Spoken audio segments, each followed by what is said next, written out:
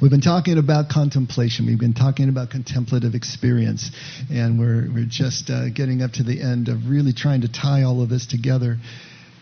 And one of the things that I've been saying in here for years is that if we do nothing else, as long as we can show people where the X is over the treasure on the map, that's about as much as we can do. I mean, that's a good thing.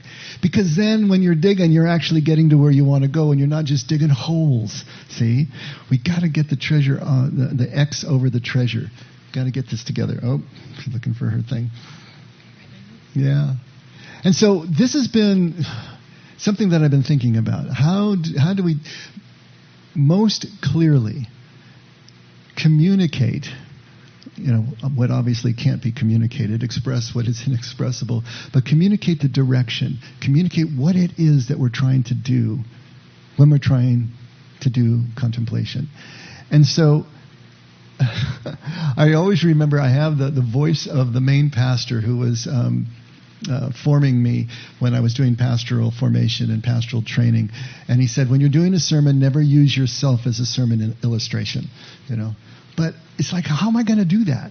I mean, my experience is what I can tell you. My experience is how I can maybe try to illustrate the mind bending that I went through trying to get these concepts, and then hopefully that can help you to see where the X is over your treasure map.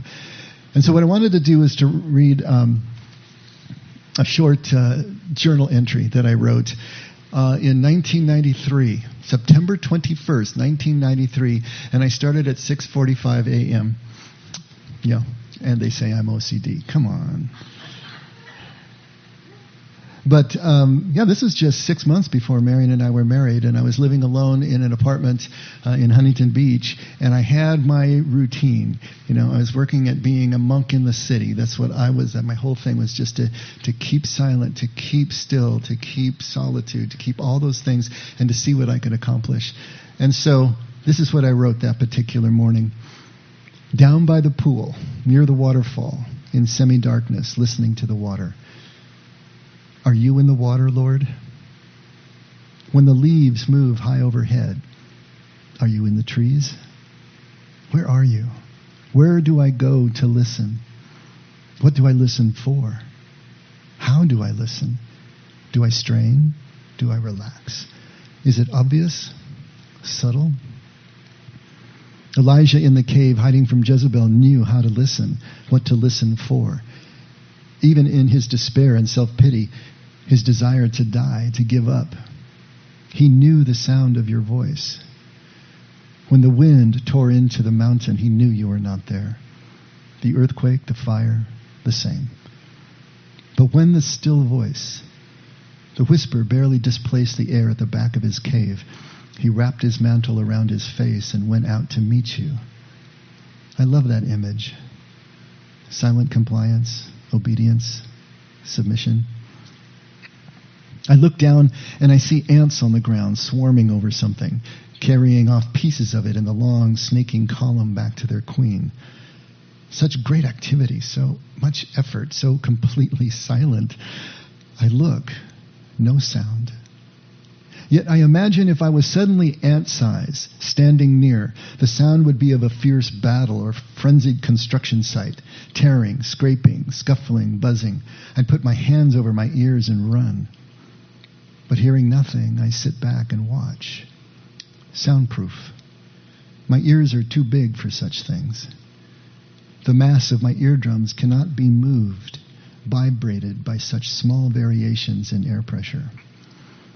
If I could somehow thin them out, refine them, a new world of sound would open up until I could hear the ants. I think that's where you are, Lord. Right in front of me, like these ants. Shouting, talking, waving at me right before my face. But I hear only what I'm capable of hearing. See what I'm willing to see. Relate as my spiritual, emotional maturity dictates. I think your revelation is all around me, and I walk right past, through, in despair, because I can't find it. Does it frustrate you, Lord, that I'm so deaf and blind? That my ears and spirit are too thick and heavy to be moved by you?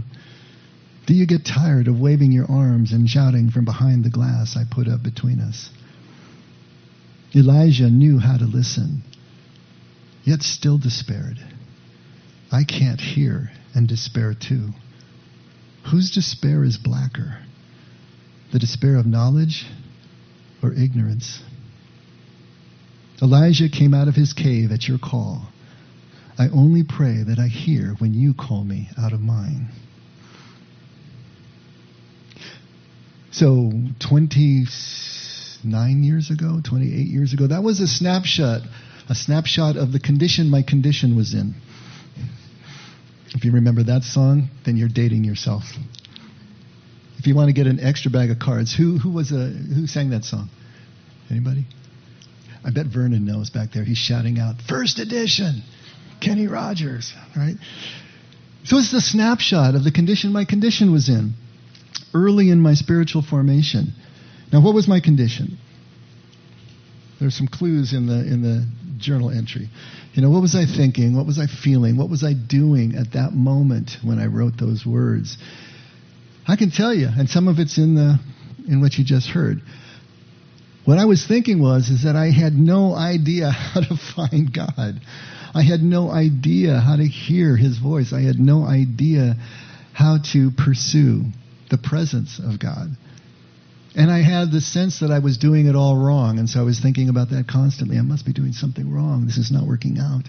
It's not giving me the desired result. So what was I feeling at the moment? I was feeling a lot of anxiety. I was worrying, even despair over ever being able to get it right. To be able to connect with God the way I heard others were connecting with God, which of course is a kiss of death, to compare yourself to somebody else's expression of what they're experiencing, which has nothing to do with the actual experience of it. It's just an expression. But to compare those two, it's like comparing the best of one system to the worst of another and think you're getting somewhere in the neighborhood of apples to apples. But I was doing that a lot. But what was I doing? Well, I was trying to be a monk in the city. I was trying to keep my apartment as a monk's cell, quiet. And I had my routine, daily routine. I was up at 5 o'clock every morning, out the door by 5:15, running until in the neighborhood of 6:15. And then I'd go and sit by the pool. And I'd cool down there and I'd do a centering prayer sit. And then from there I'd go back upstairs, and usually I would journal for a while and then get ready and start the workday. And I did that 5-6 days a week. Sunday was different because I was going to church, but that was the routine, day in, day out. And then at night, there was be more running and journal entry and this and that, but I was trying to keep this practice, this program that I had set for myself going. And I kept on doing it, day in and day out, even though I didn't feel in a lot of ways that I was getting it, quote unquote. But the awareness in me was building, and I was completely unaware of it. It was building, but I didn't know it. I didn't see it. I didn't recognize it, I suppose, in the way that I expected it to be. And so I was looking at something else. But at least I kept showing up. And this journal entry is an example of my awareness starting to break through into a consciousness. I mean, at least I was starting to understand that God was right in front of my face. He wasn't out there someplace for me to go and journey and seek and find. He was right here. All I had to do was thin out my ears somehow, and I could start to hear the things that were not available to me, that couldn't shake the eardrums at this point. So I was following a path. I read about contemplative prayer. I read about contemplative practice. I read the mystics. I read everything. That's the way I work. Just kind of study myself to death. And I was trying to get an intellectual concept that I could grab by the throat and make mine. And so I read about all the tools that I needed. And then I built my own program based on everything that I was studying. And I kept showing up to that program. Even though I had no idea how it really worked, I just was showing up to what I had read about and what I had been told about. And so I showed up every day at 5 a.m. and I started the process. And it seems like this entry would indicate that I was starting to get it, right? I was starting to have a breakthrough, starting to understand how this whole thing really was going to work. But at the time, I remember there was still no sense of certainty. There was no sense of relief that I felt at the moment, even though I put those words down on paper. Now, my writing would always come after the run. The writing would happen after the run and after the centering prayer sit by the pool outside. And when I sat down to write, I would keep it as automatic as possible. In that sense, I wasn't thinking about the actual words. I wasn't thinking about grammar and syntax, even though it came out that way. You know, it's amazing when I look back at the actual handwritten journal, there's no edits. I wasn't editing it. You know, there might be a cross out here or there if I just flubbed a word, but I was trying not to think about the words. I was just putting things down. It was amazing how it would flow in that order. The run, which was a prayer. It was my time of prayer. And then the actual sit was another time of getting out of the way. And then I'd go up and write, and stuff was bubbling up that I had no idea about, and it would just flow. It was as if I just was putting the pen down on the paper and watching the words form as they went across line by line. And I was just part of the process, but I wasn't really in charge of the process. And yet when I read that, it was lucid, it was rational, it made sense, right? So was I thinking about what I was going to write as I was running? Was I thinking about what I wanted to put down when I was sitting by the pool? I remember that morning. I remember when I saw the ants that morning. You know, I remember the run. So often the runs that would start in the dark, right? And it was a route that I took, same route every time, went through Golden West College and came back around. And I would just follow, I remember calling them the rivers, the concrete rivers, the sidewalks, right? I would just follow the sidewalk. And I had the path already memorized, and so I would just follow my path, and it was automatic. And I had the sense often, and I remember this morning as well, that I'd be floating above myself and just being carried along for the ride. You know, not forming words, but a time of that kind of connection, that type of prayer. And it would be a good run. And then I came back and I would sit. And I remember just opening my eyes and looking around and seeing this big knot of ants around something that had died. I don't know if it was a snail or what it was. You couldn't see. It was covered with ants. And then this column that went under the chair and snaked off somewhere into the bushes. And I was just sitting there watching it. But there were no words. I wasn't thinking words at the time. I just remember watching this and just being a part of this process. It was later when I sat down to write that I realized, or I guess I found out what my brain was thinking, because it actually then formed words. And it really wasn't so much while I was writing. It was afterwards, coming back and reading it again, that it started to make a different kind of sense. And so I was really sort of an observer to the whole process that morning, even the writing. Just put the pen down, watch it move across the page. Now, I know that I had read 1 Kings recently, so I had the Elijah story in my mind. So that was already in there, right? And I had been worrying constantly and feeling kind of desperate about the fact that I wasn't really getting this. It didn't seem like I knew what I was doing. And I had just seen the ants, of course, as I was sitting there. And then it all came together on the page as I put the pen down. And as I read it later, I started to see something there. But it wasn't a conscious breakthrough at the time. It was just another piece of a puzzle, I think, is the best way that I can put it. Another piece that seemed to fit over here. And so I didn't know it at the time. And I didn't have the vocabulary to express it. But doing the practice that I was doing every day, regardless of how I felt about it, regardless of where I felt it was taking me for a ride. It was taking me someplace. The repeated running, the repeated sitting, was what I was doing to create a wordless experience of being. Now, I can express that to you now, but I didn't experience it cognitively that way. I was just doing the do, right? Now I can say I understand how I was creating that environment. I was creating that ability to have this wordless experience of just being somewhere.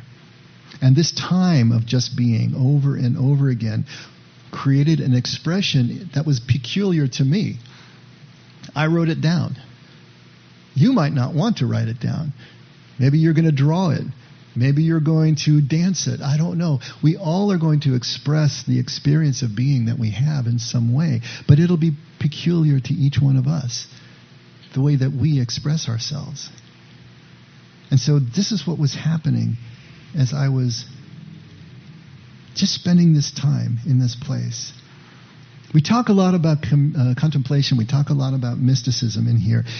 And maybe those words sound like they're interchangeable to you. Contemplative, mystic. Contemplation, mysticism. Are they the same? Are they absolute synonyms for each other? But the truth is, not exactly. They're related, of course.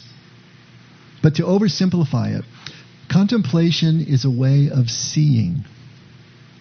Mysticism is a way of being, if you want to take a look at it that way. Contemplation is what you do to prepare for a mystical experience. And what's a mystical experience? It's the experience of pure being. It's an experience of pure presence. Wordless, thoughtless, not irrational, but some call it transrational. I kind of liked extra-rational. It's kind of beyond rationality. It's not bounded by it, but it doesn't defy it either. Extra-rational.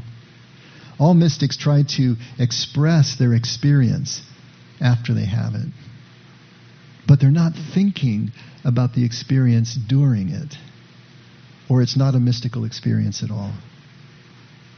That's the key. You can't be thinking about the experience while you're having it, or you lose it.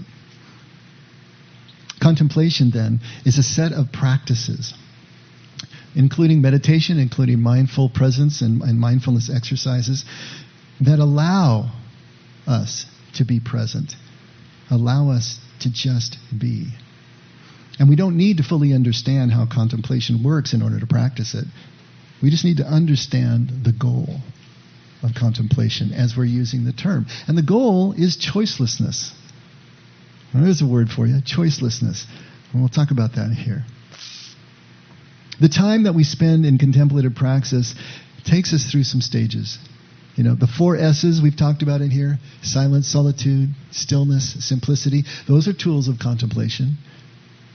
And stillness is kind of an effect to the cause of silence and solitude, and simplicity as well. And so they all work together to form a different way of seeing life, different way of seeing how things fit together.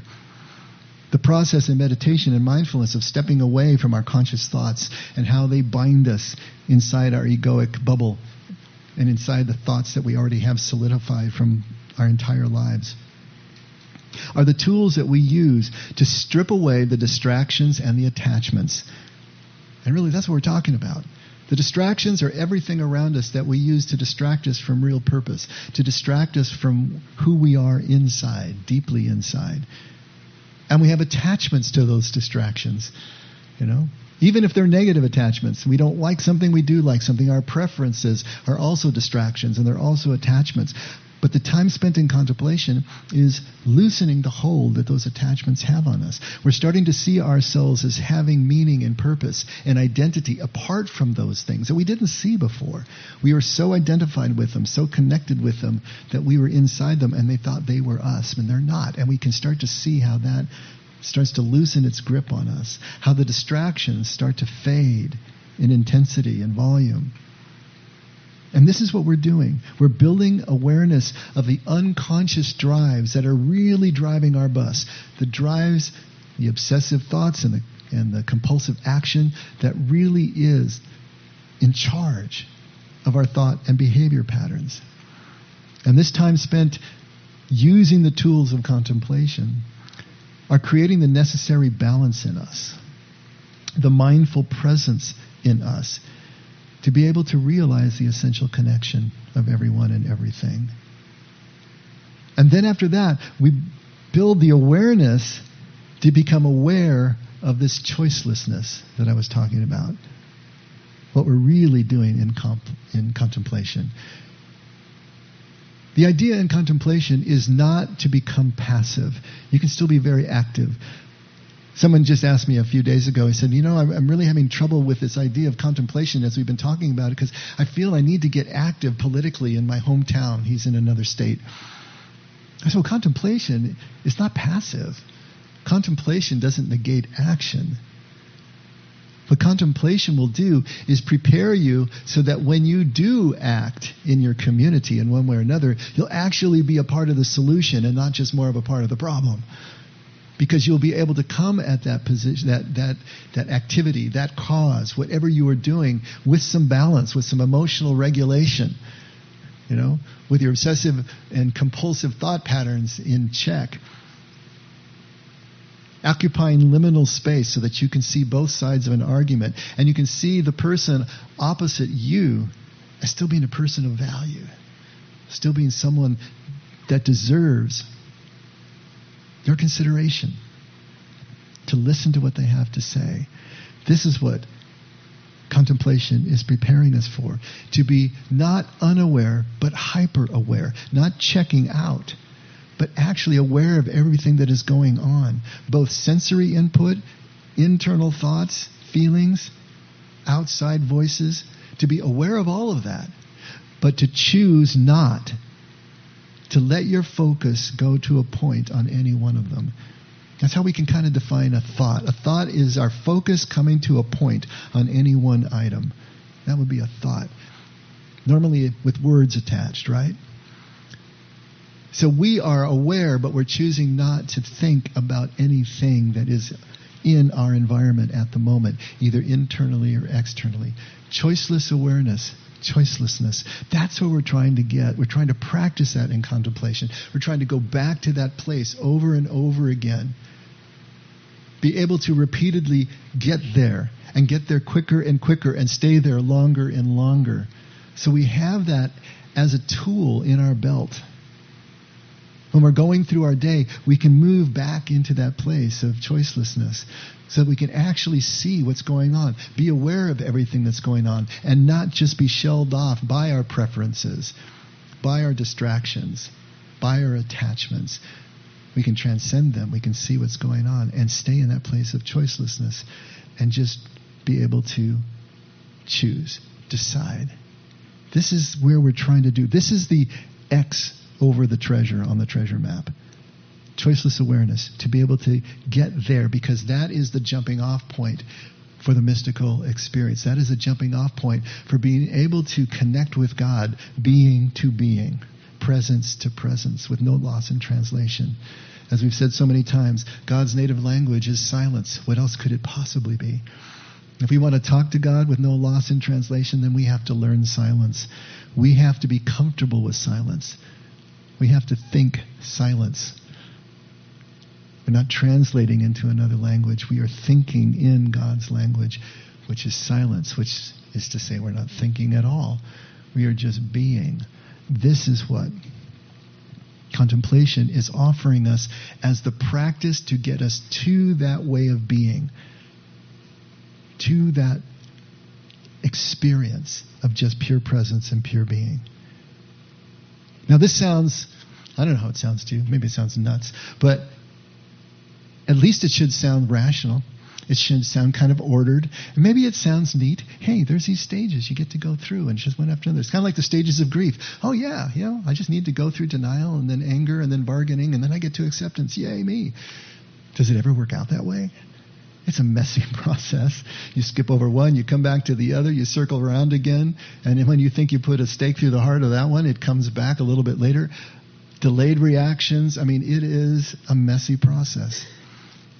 This is going to be the same way.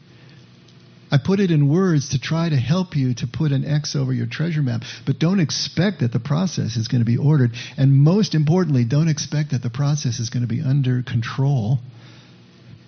I mean, the whole process of contemplation is to take you out of the control, take you out of the driver's seat, to allow you to open up and become vulnerable enough just to experience what is there, to experience what comes. Now, you're not a potted plant on the, at the same time. You still have choices and decisions that you can make. But it's to get out of the way. To let that power greater than yourself really be the driver. to submit to that power that's greater than yourself. Now, if you know that choicelessness is your goal, you can still do all the things that you needed to do before, but now you do them differently. Now, it sounds like maybe this whole process sounds to you like drudgery. Like, I'm not going to have to really put effort into this and be thinking about this all the time. And it's like, no. Let's use Brother Lawrence as our hero here. Let's use Brother Lawrence as our guide. Brother Lawrence is the one who said, hey, you don't have to invent all these artificial ways of coming to God. Just do what you do all day long, but do it for the sake of God. Do it with a sense of the presence of God.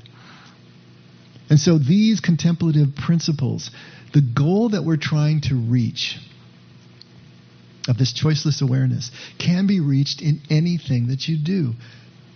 When I was going on those runs, I was in a state of choiceless awareness. I had no idea that I would call it that 30 years later. I would have had no idea what it meant back then. I was experiencing it because I was getting up and I was running. And I was trying to be the monk in the city. And it was happening, but I didn't understand it. It took a while for it to build up in me and finally break through into consciousness and finally allow me to be able to express it. And then finally allow me to understand it. And then finally allow me to try to teach it. It was a process. But it was just the experience of it.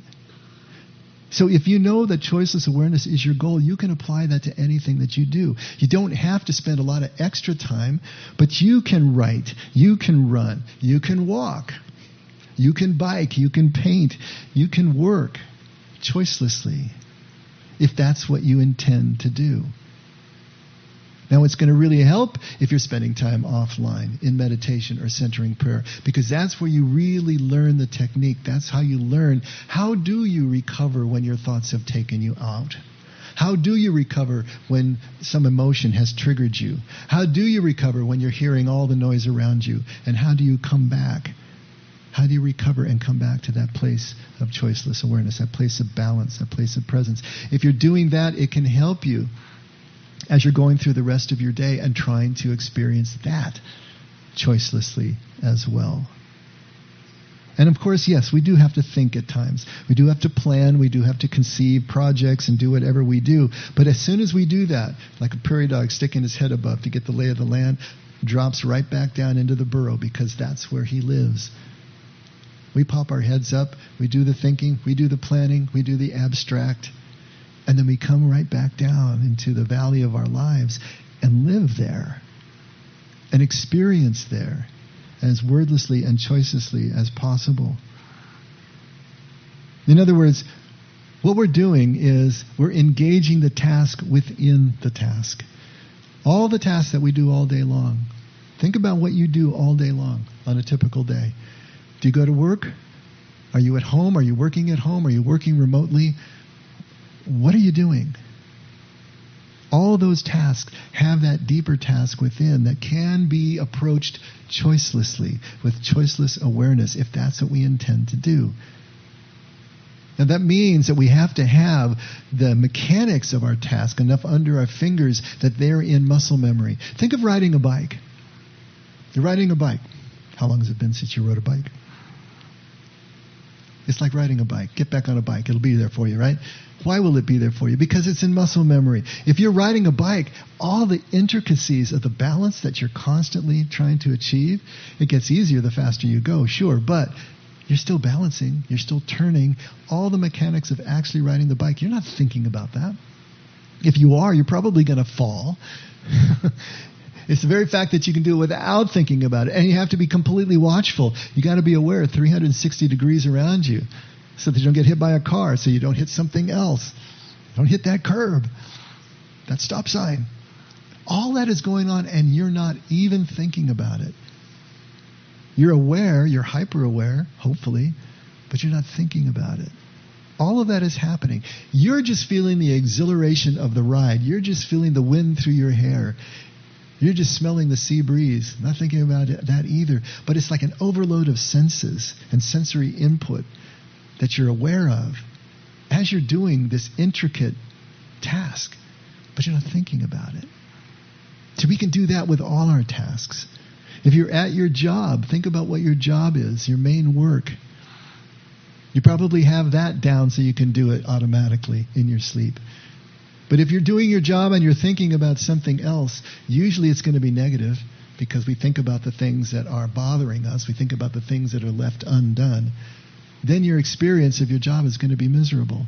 If you're fixating on the person who's annoying you, the customer or the coworker or the boss, then it's going to be a miserable experience. But if you can move down choicelessly into the task within the task, and if you're typing is an amazing thing. How do your fingers know where to go? You can close your eyes and you can visualize the keyboard, and that's an amazing skill.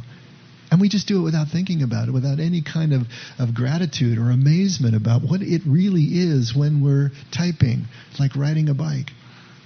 You're typing. You're reading. Everything we do is really amazing. If you think about it, what's really going on, that we can transmit thoughts by these little shapes on a screen, and it can go around the world like that. This is incredible stuff. To be aware of that without thinking about it, and to understand how this work connects with somebody else's work, and how this serves this person over here, and the web of connection, and how everything you do creates ripples that connect with everyone else. Can that be a part of your experience, not rationally, but experientially? Can you start to appreciate what it is that you do as a cog in the wheel of something larger? You will have that choiceless experience throughout your day. You will have what Paul calls praying continuously. If we can move into that space, and if you actually add in the quiet time we're talking about, the carved out time, what I like to call offline time, so that you're actually practicing these techniques, then so much the better. Add in that formal practice, add in meditation, add in centering prayer, add in journaling. Anything that you can also do choicelessly, contemplatively, so that it's adding to your ability when the going gets really tough to be able to recognize that, and recognize that your reaction is not who you are. It's a part of you.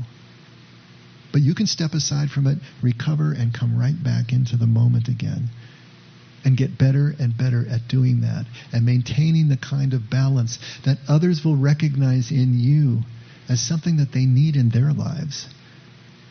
You'll find people coming up to you and asking you for advice, wanting to talk to you about just the things that they're going through. And you'll find that they then can use you as a model to get themselves regulated. That's the way this works. To be part of that whole web, that whole tapestry, right? And before you know it, you're a monk in the city. That's the way this works. As Anne Voskamp, she's a Canadian writer, she says it a lot better than I just did. And I wanted to read something that she put out that, see if this kind of seals the deal for you. She writes, "So you asked how. I've been thinking about your question, the one you asked the other day about how to live your life. I don't know much, and there's a lot more than just this, but maybe it's a bit of how Mary Oliver put it. Instructions for living a life. 1, pay attention. 2, be astonished. And 3, tell about it." Now, I just remembered, I put this in your handout, so you don't need to take notes. In fact, you can read along with me because it's all there. So 3 instructions for living life. Pay attention, be astonished, and tell about it. And some days I think maybe she sort of stole the words of Jesus because they sound like the essence of a life of communion, a life of thanksgiving, a Eucharistic life. Pay attention. Pay attention to the shades of the sky over you, and the smell of the soil under you, and the unexpected ways of the souls all around you. Pay attention to the lilies of the field, to the soft carpet of hair on the curves of a baby's ear, to the warmth of sun as you lay on the back lawn and breathe. Pay attention long enough to experience life, and you buy your brain enough food so it doesn't starve. Turn off your phone. Be still. Be present. And you get the gift of now. Do it often. Grab a lifeline by stepping offline. You'll find your true self when you look for your reflection in the eyes of souls and not the glare of screens. be okay with not being seen or heard. It will let you hear and see better. And be okay with not being liked. Life and art are never about applause. Pay attention and forget paying for the internet things, because that can catch you up and leave you feeling disoriented and discontent and discredited. That can make your closet hurt and your wallet hurt and your very soul hurt, because the frame of your life wasn't meant to carry the burden of their stuff. Pay attention to the ugly and beautiful and the beauty of Christ playing in 10,000 unlikely places. The face of Christ in the face of suffering. You buy awe when you pay attention. Practice paying attention, and you daily practice the scales of creativity. Pay attention and let go of perfection. Perfectionism is slow death by self.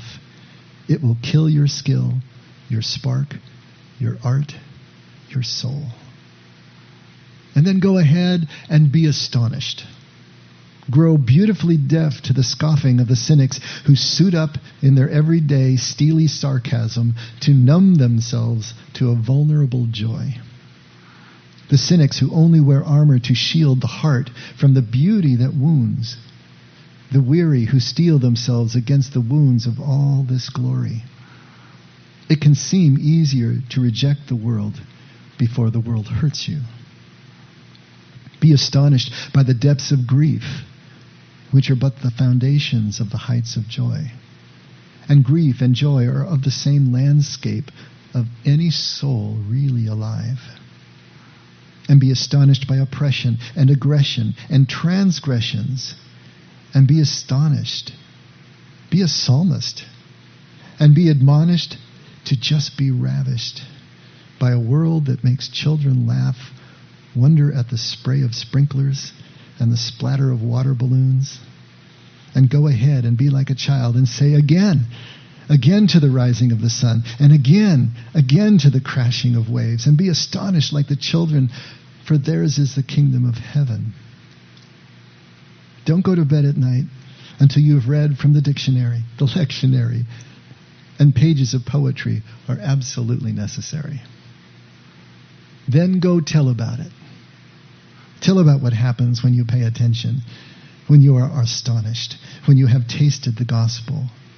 Tell it to the kid lost in the park, the guy lost in the dark, the family losing their matriarch, a lost generation that needs to be marked by him before they can make a mark for him. Pay attention. Be astonished. Tell about it. Pay attention, but pay attention choicelessly, thoughtlessly, wordlessly, contemplatively. Be astonished, but be astonished immersively, mystically, in pure being, in pure presence. And then tell about it the best you can. You can only point. You will never fully explain or express what is going on inside or goes on in this place, in this mystical place. But you do your best.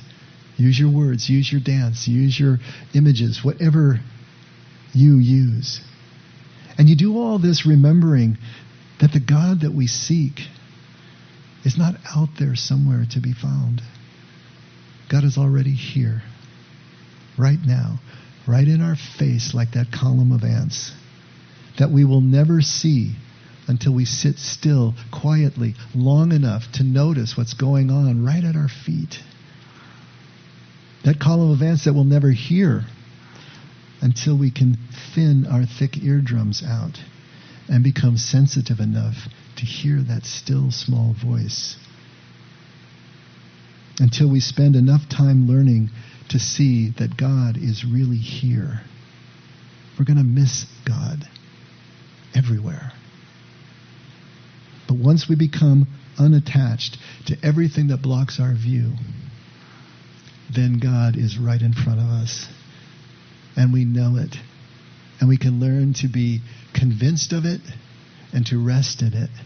And then we can say with Augustine, My heart is restless until it rests in thee, because we will have had the experience of the rest to know how it differs from all the rest.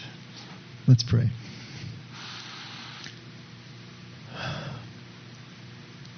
Father, help us. We're all at different places on this journey. We're all coming at this with different life experience, different maybe desire, different determination. We all want the same thing, Lord. But meet us wherever we are and help us to get a step closer to you, and then another step after that.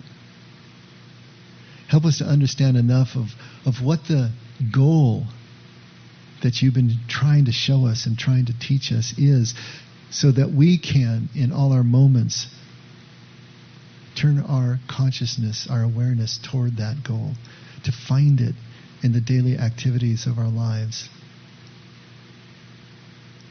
And then to spend and carve out the time that we need to learn more and more of what it means to be fully present to you and each other. We want this, Father. Help us to want it enough to actually begin and see where the road takes us. But in everything we do, help us to get more and more comfortable with the idea that you are always right here, as close as our next breath, closer than our next thought. That we don't have to go looking for you. We just need to back into your embrace. Thank you for this, Lord. And thank you for everyone and everything that you've given us to show us the way. Never let us forget we can only love because you loved us first. In Jesus' name, amen.